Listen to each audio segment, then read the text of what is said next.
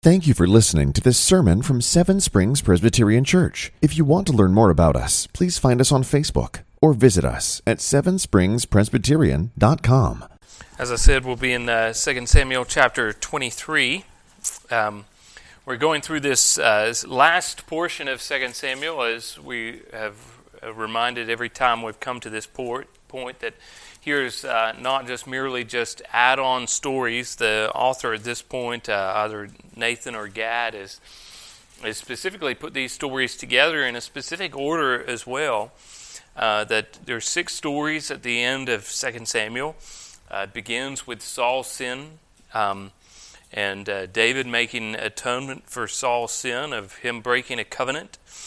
And then David's men, that memorial of the 4 men who defeated giants, as David is unable to go into battle. He's too important. And then last couple of weeks we looked at Psalm 22, which is a psalm really, Psalm 18 actually. But here it is in 2 Samuel chapter 22 of a song that David had written towards the end of some point in his kingship, probably towards the end of his life. And today we find ourselves looking at the last words of David, and then we go back to David's men. Again, you can kind of see this, how it's structured. Saul's sin is at one end, and then in chapter 24 it's David's sin and how he needs to atone for his own sin. You have David's men either side of that, the 4 to begin with, the mighty men, as we'll look at next week. And then in the middle you have these 2 songs or words, speeches you might say, a psalm, and then these last words here. And this is really the center of this point of what is David's kingdom about? How does David understand his kingdom? And how does David understand how God has moved in these ways? So tonight we find ourselves in an interesting passage, not necessarily because of the words. I think if we were to read this, I think we'd understand where we are. But it's interesting because where we find ourselves, again, we're in 2 Samuel, a historical narrative of the books of the Bible as we might generally know of, the majority of the Bible is given to us in stories. And here we are in 2 Samuel as we've been working through. And we know these big categories of Psalms, narrative, epistles, prophecy. Really, there's 3 major categories in the Bible: speeches, songs, and stories. Speeches as a letter is given to us. Most of the prophecy books are centered around speeches, words given from one person to a specific other person or group of people. Then you have songs, and we have psalms and stories as we've been looking through. And most of us, when we think about songs, we think about psalms. That's generally the category we have, and obviously it's the largest book in the Bible, 150 chapters.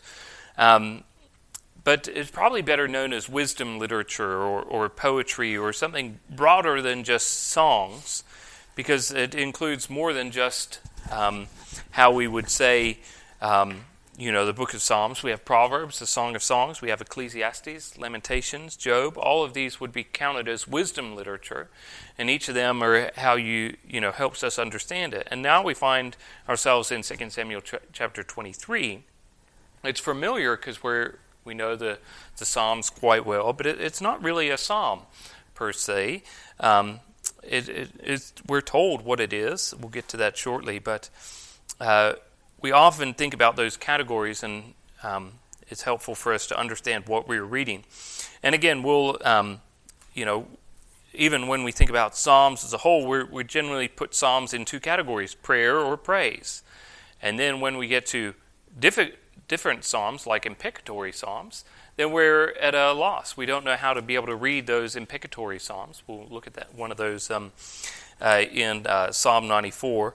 In a couple of weeks in our evening service. But here we have the beginning in chapter 23, where it tells us what this is, what we are reading.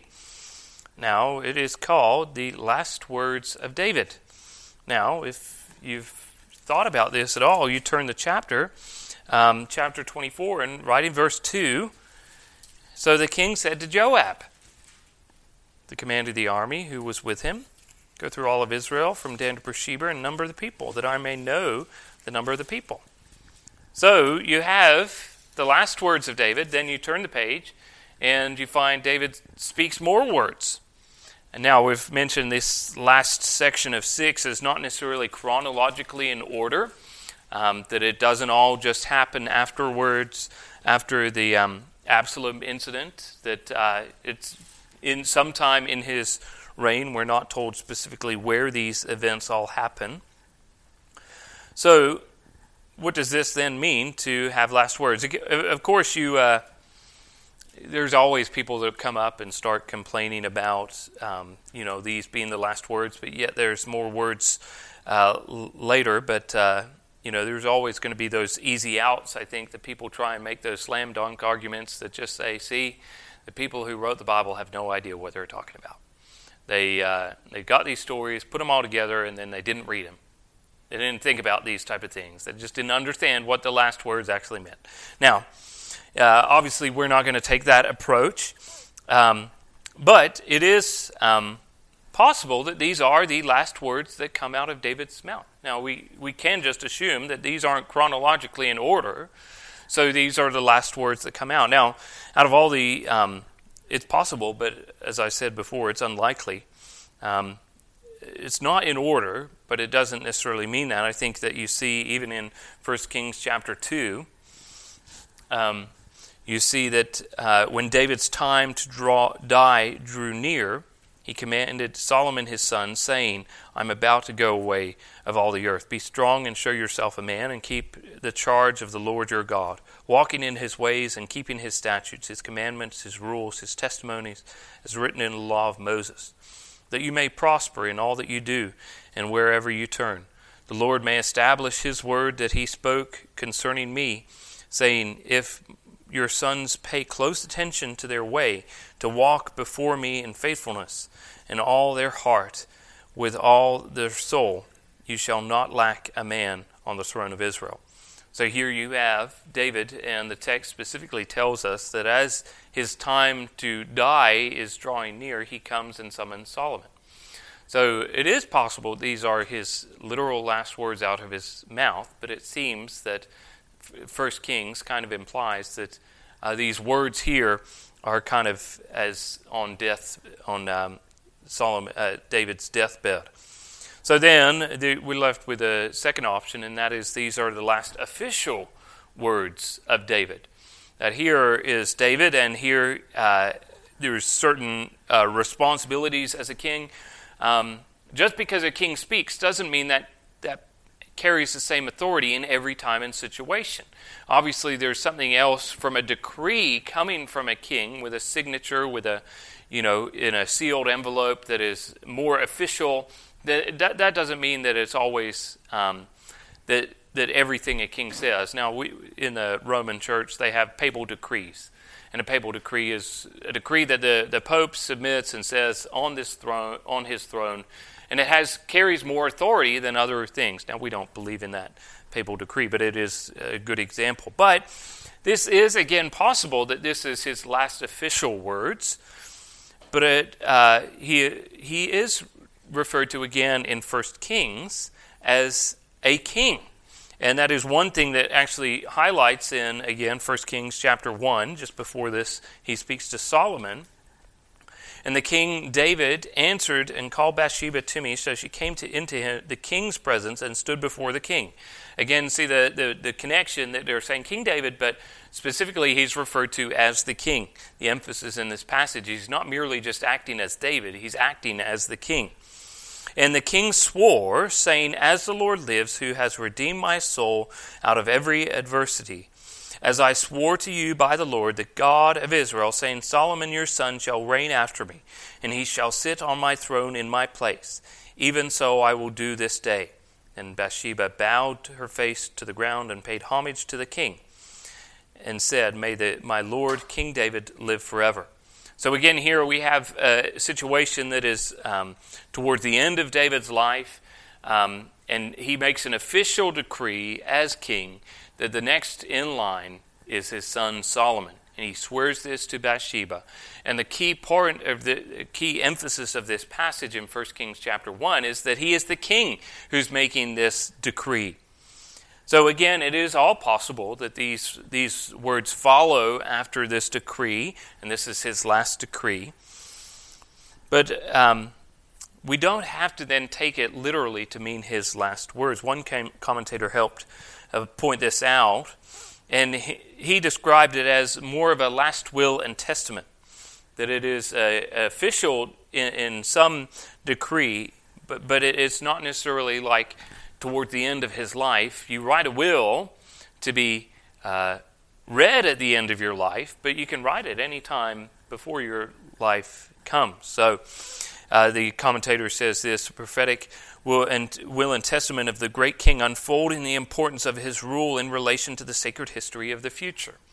So here it's one of these things that he could have written beforehand, and we can understand this then if we understand a repass, not just these are the last words of David as the narrator says, but contained in the words of actual David as he written them, the oracle of David, the oracle of the man who was reigned. He uses this term oracle. Now we have Jacob and Moses both on their deathbeds who bless their sons or the nation of Israel, and it's clear in those passages that this is right before he's about to die. I think that is what we see in 1 Kings chapter 2, but not here in this time. And they're not so much about the past, they're about future blessings, inheritance, what will come following their death. So this is a great example to look at to see the understanding of what is coming to when it comes to the Messiah. How did David understand his relationship to his king, God, and the promised Messiah to come? Peter in Acts chapter 2 says, "Brothers, I may say to you the confidence about the patriarch David, that he both died and was buried, and his tomb is with us this day. Being therefore a prophet, and knowing that God had sworn with an oath to him that he would set one of his descendants on the throne, he foresaw and spoke about the resurrection of Christ, that he was not abandoned to Hades, nor did his flesh see corruption." So here Peter is able to be able to look back at David's life specifically, and he says that he is a prophet. He knows what God had promised him about his son, but he also says that he foresaw and spoke about the resurrection of Christ. So let's look at these words of David, and then we'll go through them and study them. So here's 2 Samuel chapter 23, verses 1 to 7. Now these are the last words of David, the oracle of David, the son of Jesse, the oracle of the man who was raised on high, the anointed of God of Jacob, the sweet psalmist of Israel. The Spirit of the Lord speaks by me. His word is on my tongue. The God of Israel has spoken. The rock of Israel has said to me, when one rules justly over men, ruling in the fear of God, he dawns on them like the morning light, like the sun shining forth on a cloudless morning, like rain that makes grass to sprout from the earth. For does not my house stand so with God? For he has made me an everlasting covenant, ordered in all things and secure. For will he not cause to prosper all my help and my desire? Both worthless men are like thorns that are thrown away, for they cannot be taken with the hand. But the Lord who touches them arms himself with iron and the shaft of a spear, and they are utterly consumed with fire. So here's David's last words, last will and testament, you might summarize. But I found this structure very helpful in a commentary by John Woodhouse, and sometimes you see the structure in there and you can't unsee it. It's hard to be able to see it, so all credit is where credit is due. The structure is his. Anything else that is false is then mine. But here's the structure that John Woodhouse puts forward, that In the start of the psalm, we see David, God's king. And then the second portion is what God said to David. And then the word of God and God's covenant with David and the enemies of God and his king. And what we see here in this structure is the first and the fifth are opposites. They're king, God's king, and then what's happening to God's king and his enemies. The 2 and the 4 then corresponded with how God has dealt with David. And then 3 is the middle, the center, what you call a chiasm, driving towards the middle. And this is the bit that is the important part, the position of importance. So we'll begin with David, God's king. We see this in the positive in the first section and the negative in part 5. That here it says at the beginning, the Oracle of David. Now this is the title that David had written. The narrator, the author of 2 Samuel has put in these as their last words of David to be able to help us understand this. But here David is saying that he calls this an oracle. This declaration used 2 times in 2 Samuel chapter 2 verse 30, a declaration about God and his judgment. And then 2 times here in 2 Samuel chapter 23. So, David in the beginning tells us 4 things about himself. He first tells us that he is the son of Jesse.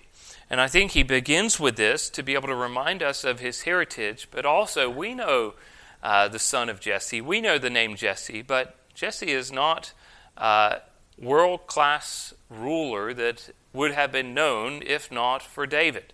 It's just like Boaz and Obed and all that family tree. We only know of that because as the book of Ruth ends, it is all driving towards David, the descendant of these men. And he begins and says he's the son of Jesse. And we're reminded of his humble beginnings when Samuel went to Jesse's house. And when these young men answered, this young man who's in the courts speaking to Saul, and said, I have seen the son of Jesse, the Bethlehemite, who is skillful in playing, a man of valor, a man of war, prudent in speech, and a man of good presence. And the Lord is with him. So he reminds us of these humble beginnings of where David comes from. He comes not from a house of kings or rulers. He comes from the sheep pen, where he's watching his father's flock, and the lowest on the food chain, the youngest of 7 brothers. The second thing that he tells us about himself, that this is the oracle of the man who was raised on high. So looking back on his rule and reign, he understands that he begins in humble beginnings, but he also is in this position nothing because of what he has done. He has been raised by someone else. He has been raised high, and that is nothing of what he has done. You remember throughout the time in 1 and 2 Samuel how often David would say things like this, but I am but a dog. He would not say this in a boastful, humble way, that he truly believes, who am I that I would have this conversation with you? The third thing that he tells us about himself, that he is the anointed of the God of Jacob, that he has been set apart. He has been set apart to this position. He has been raised high to this position of king of Israel, the shepherd of Israel, by God, the God of Jacob. So we see this even before. We saw this right at the very last verse there of chapter 22. Great salvation he brings to his king and shows steadfast love to his anointed, to David and his offspring forever. Again, you see these connections from 2 Samuel right towards the end and all the way back to 1 Samuel with the prayer of Hannah. And this is what Hannah prayed in 1 Samuel chapter 2. The adversaries of the Lord shall be broken to pieces. Against them he will thunder in heaven. The Lord will judge to the ends of the earth. He will give strength to his king and exalt the horn of his anointed. So Hannah's prayer is all about bringing low which is high and bringing high which is low. And here it finishes there by saying that he will exalt the horn of his anointed. And David at the end of his reign, some point in the end of his reign, he's able to be able to look back and says, God is the one who has anointed me. But also see how he doesn't just go back to 1 Samuel chapter 2 with Hannah's prayer. He also goes back all the way to Genesis. That he sees that the God who has raised him on high is the God who fulfills the promises which were given to Jacob as well. And you turn back to Genesis chapter 35, and this is what the God says to Jacob, I am the God Almighty, be fruitful and multiply. A nation and a company of nations shall come from you, and kings shall come from your own body. And here David is able to say that not only I'm anointed by God as he's fulfilled all these promises that were made to Jacob way back in Genesis chapter 35. Now up to this point, really, David has been speaking about what God has done for him. His humble beginnings are nothing of his boasting, but here he has been raised on high by God, anointed of the God of Israel. But here he finishes by saying the sweet psalmist of Israel. Now this translation speaks of David as the psalmist, the sweet psalmist. Now there's no denying that translation. It's a difficult verse to be able to translate. Actually, Del Ref Davis actually says the Hebrew in all of this is kind of difficult to translate, because you think about poetry and things like this. Poetry is even how we read poetry, there'll be times where we skip words because they need to fit in, or they need to, and so too with Hebrew, that it's not necessarily they're writing a long discourse about what is happening and putting all the details in there. Sometimes you've got to be able to understand what they're talking about. And again, Del Ref Davis calls the Hebrew terse. So some have said that this is better translated, Israel's singer of songs. Now, most of it carries that same connection to the Psalms, the singer. But the key is the Israel part. Again, he is the singer of the promises of Israel as a form of worship and praise to God, the promise keeper. So here are these pieces of information we get of speaking to God and role as David's life, as we've seen very well as we've studied 1 and 2 Samuel. David is humble, and he understands his humble beginnings. He understands where and why he is now king of Israel. And what he does is then drives it back to be able to give glory and honor to God. So you have here the first part of God's King David. Now you jump to the last portion in verses 6 and 7, and you see the enemies of God and his king in verses 6 and 7. There's the contrast. Here you have God raising up David. But what does he say about his enemies? David's enemies, God's enemies, they're the same enemies. But he says, but worthless men are like thorns that are thrown away, for they cannot be taken with the hand. But the man who touches them arms himself with iron and the shaft of a spear, and they are utterly consumed with fire. You see now that God is the one who has raised up David. And what is God doing as well? He is bringing down the haughty. Again, right back to Hannah's prayer. The Lord kills and brings life. He brings down to Sheol, he raises up. The Lord makes poor and makes rich. He brings low and he exalts. He raises up the poor from the dust. He lifts up the needy from the ash heap, to make them sit with princes and inherit the seat of honor. For the pillars of the earth are the Lord's, and on them he has set the world. So here you see that the lowly are in the ashes, and the God brings them up. But what does he do with the people that are high? He brings them down into the consuming fire. They turn into ashes, and there's this beautiful arc in this poetry in that image. And for David, it's quite simple. He often will, through the Psalms, he'll paint pictures. There's two ways to live, two outcomes. You see that clearly in Psalm 1. But here, again, we're reminded all the way back through what we've studied in 1 and 2 Samuel, the worthless men, as he says. These worthless men in 1 and 2 Samuel, Eli's sons, both worthless men. And why are they worthless? They did not know the Lord. Unholy priests. And then what is this in verse 10? But some of the worthless fellows who were questioning Saul and him being anointed as king, and they questioned, how can this man save us? And they despised him and brought him no present, but he held his peace. So here's these worthless men mocking the king. And then verse 25, remember the story of Nabal, the fool, that he is a worthless fellow. As his name is, he is. Nabal is his name, folly is with him. As Abigail speaking to David. And then quite recently in 2 Samuel chapter 20, verse 1, there you have the worthless man, Sheba, the son of Bichri, a Benjaminite, that I have no portion in David and no inheritance in the son of Jesse. So here you see worthless men are people that are in Judges chapter 19, it speaks of those who are sinful, like those in Sodom and Gomorrah, the Benjamite clans in Gilboa. So you have the worthless men, but in 1 and 2 Samuel, it is often used to depict those who are standing in opposition to God's anointed king. That here they're raising up, speaking against his king, and saying that we will have no portion with God's anointed king. And what's the outcome of that? Who then say that we don't want God's anointed king?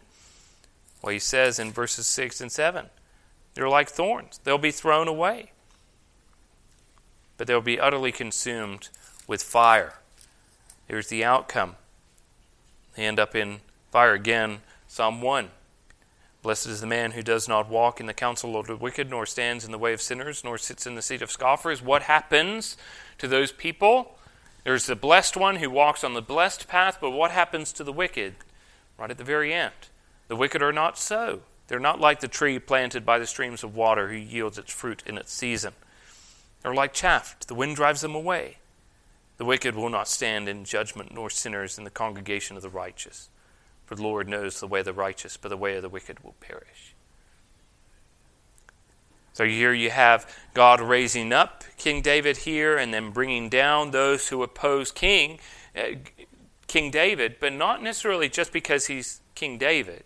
It's because he's the anointed of the Lord. He's put in that position because God has placed him there.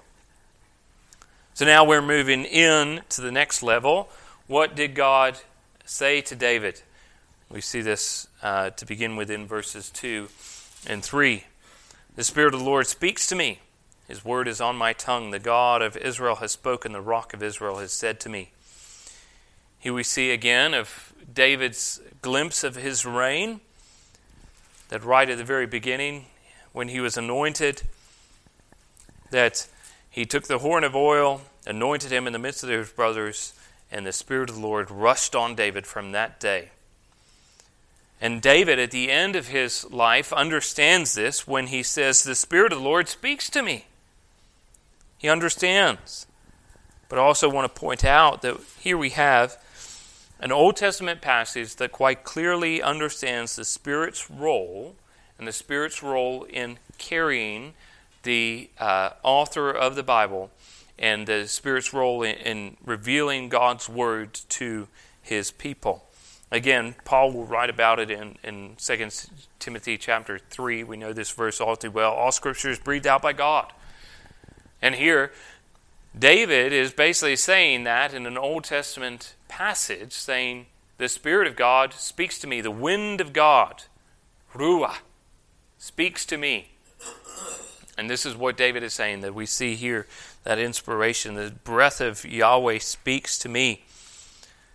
So we have part 2, and then that's paired with part 4, God's covenant with David in verse 5. For he has made me an everlasting covenant, ordered in all things and secure. For will he not cause to prosper all my help and my desire? For he has made an everlasting covenant. Ask the question, what about David? Did David know about what he was told in 2 Samuel chapter 7?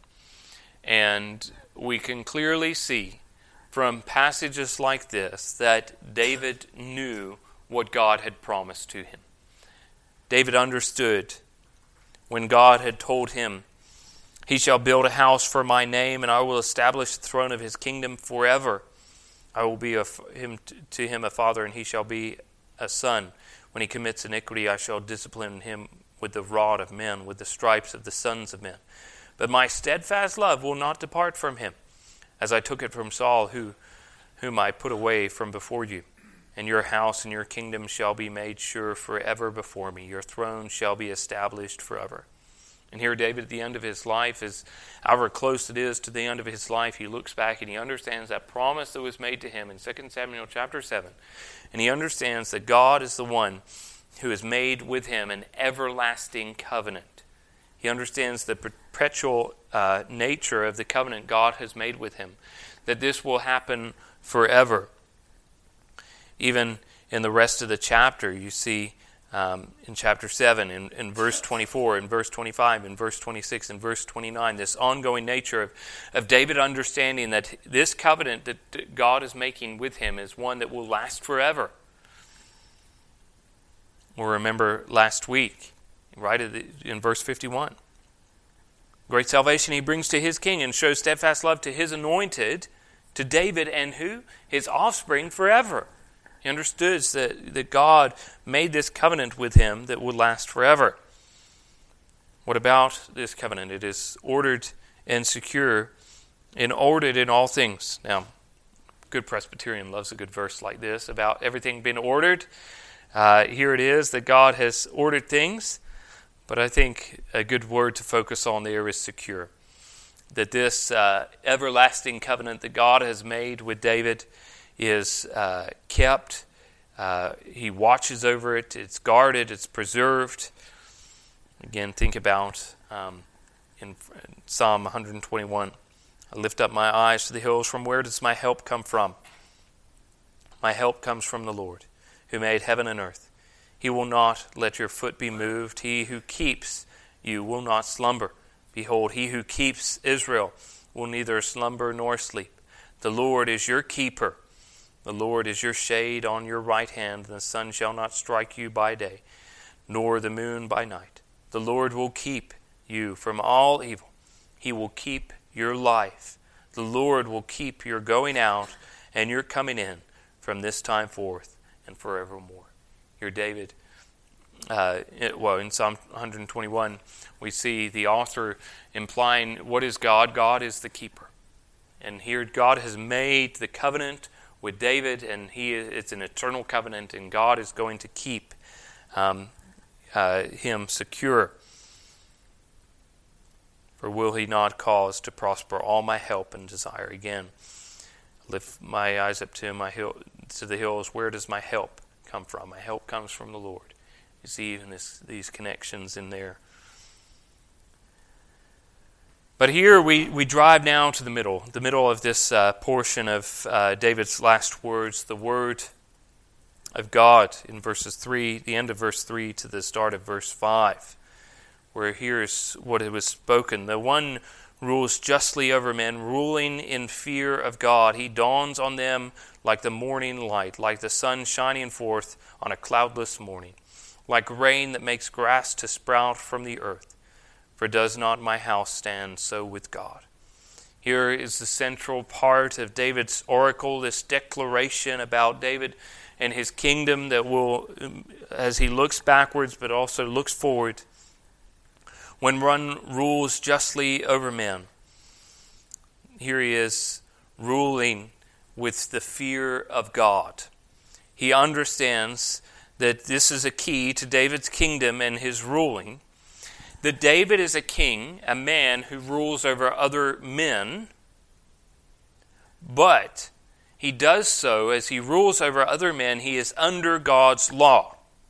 So as he administers God's law to other men, he is under law himself to be able to carry that forward, but also not only is under God's law, he is under God, the giver of the law.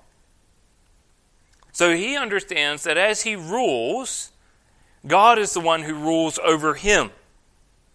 And again, as we think about where this is placed in the narrative of the story of Israel, Judges finishes, in those days there was no king in Israel. Everyone did what is right in his own eyes. Here's that downward spiral of what is happening. They've forgotten the Lord. They've forgotten God's law. They've neglected His ways. They're the holy nation that was once called out to be set apart as a holy nation because God, their God is holy, is worse than Sodom and Gomorrah. And everyone is doing what is right in their own eyes. And here at the end of 2 Samuel, David is looking back and says, the righteous king is the one who is underneath God Himself. This is exactly what Samuel highlighted in 1 Samuel chapter 8. When the people came to him and said, give us a king to judge us. Samuel goes to the Lord, he prays, and the Lord said to Samuel, obey the voice of the people in all that you say to do. For they have not rejected you, but they have rejected me from being king over them. So they thought that if we get a human king, we don't need God to be king. But David, at the end of his reign, says, no, you don't understand it. The one who rules justly over men is ruling in the fear of the Lord. He is a king underneath the law giver.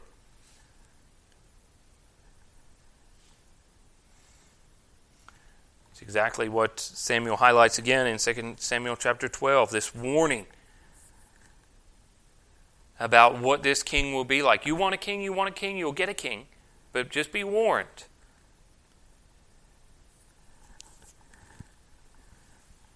The Lord your God was your king.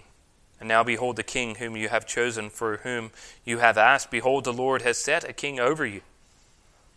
If you will fear the Lord and serve Him and obey His voice and not rebel against the commandment of the Lord, and if you both, you and the king who reigns over you, will follow the Lord your God, it will be well. But if you will not obey the voice of the Lord, but rebel against the commandment of the Lord, then the hand of the Lord will be against you and your king. Now therefore stand still and see the great thing the Lord will do before your eyes. Is this not wheat harvest day? And I will call upon the Lord that He may send thunder and rain, and you shall know and see the wickedness is great. Your wickedness is great, and which you have done in the sight of the Lord in asking for yourselves a king. So Samuel called upon the Lord, and the Lord sent thunder and rain that day, and the people greatly feared the Lord and Samuel. Here Samuel says, you want your king, you've got your king. But you still need to obey the king, God. If you don't, if your king doesn't obey, if you don't obey, things will not go well. But here David at the end understands this principle that Samuel laid out, that he is one that is underneath that. That David understood, he knew, he understands his prayer in chapter 7, verse 18 to the end, that he understood what was happening. And as we saw, as we looked at chapter 7, one of the portions that we looked at was the promise kept. That the kingdom would come to David's offspring, that it would be established by God, that built by the offspring, the kingdom would be eternal, the king would be led by God's Son.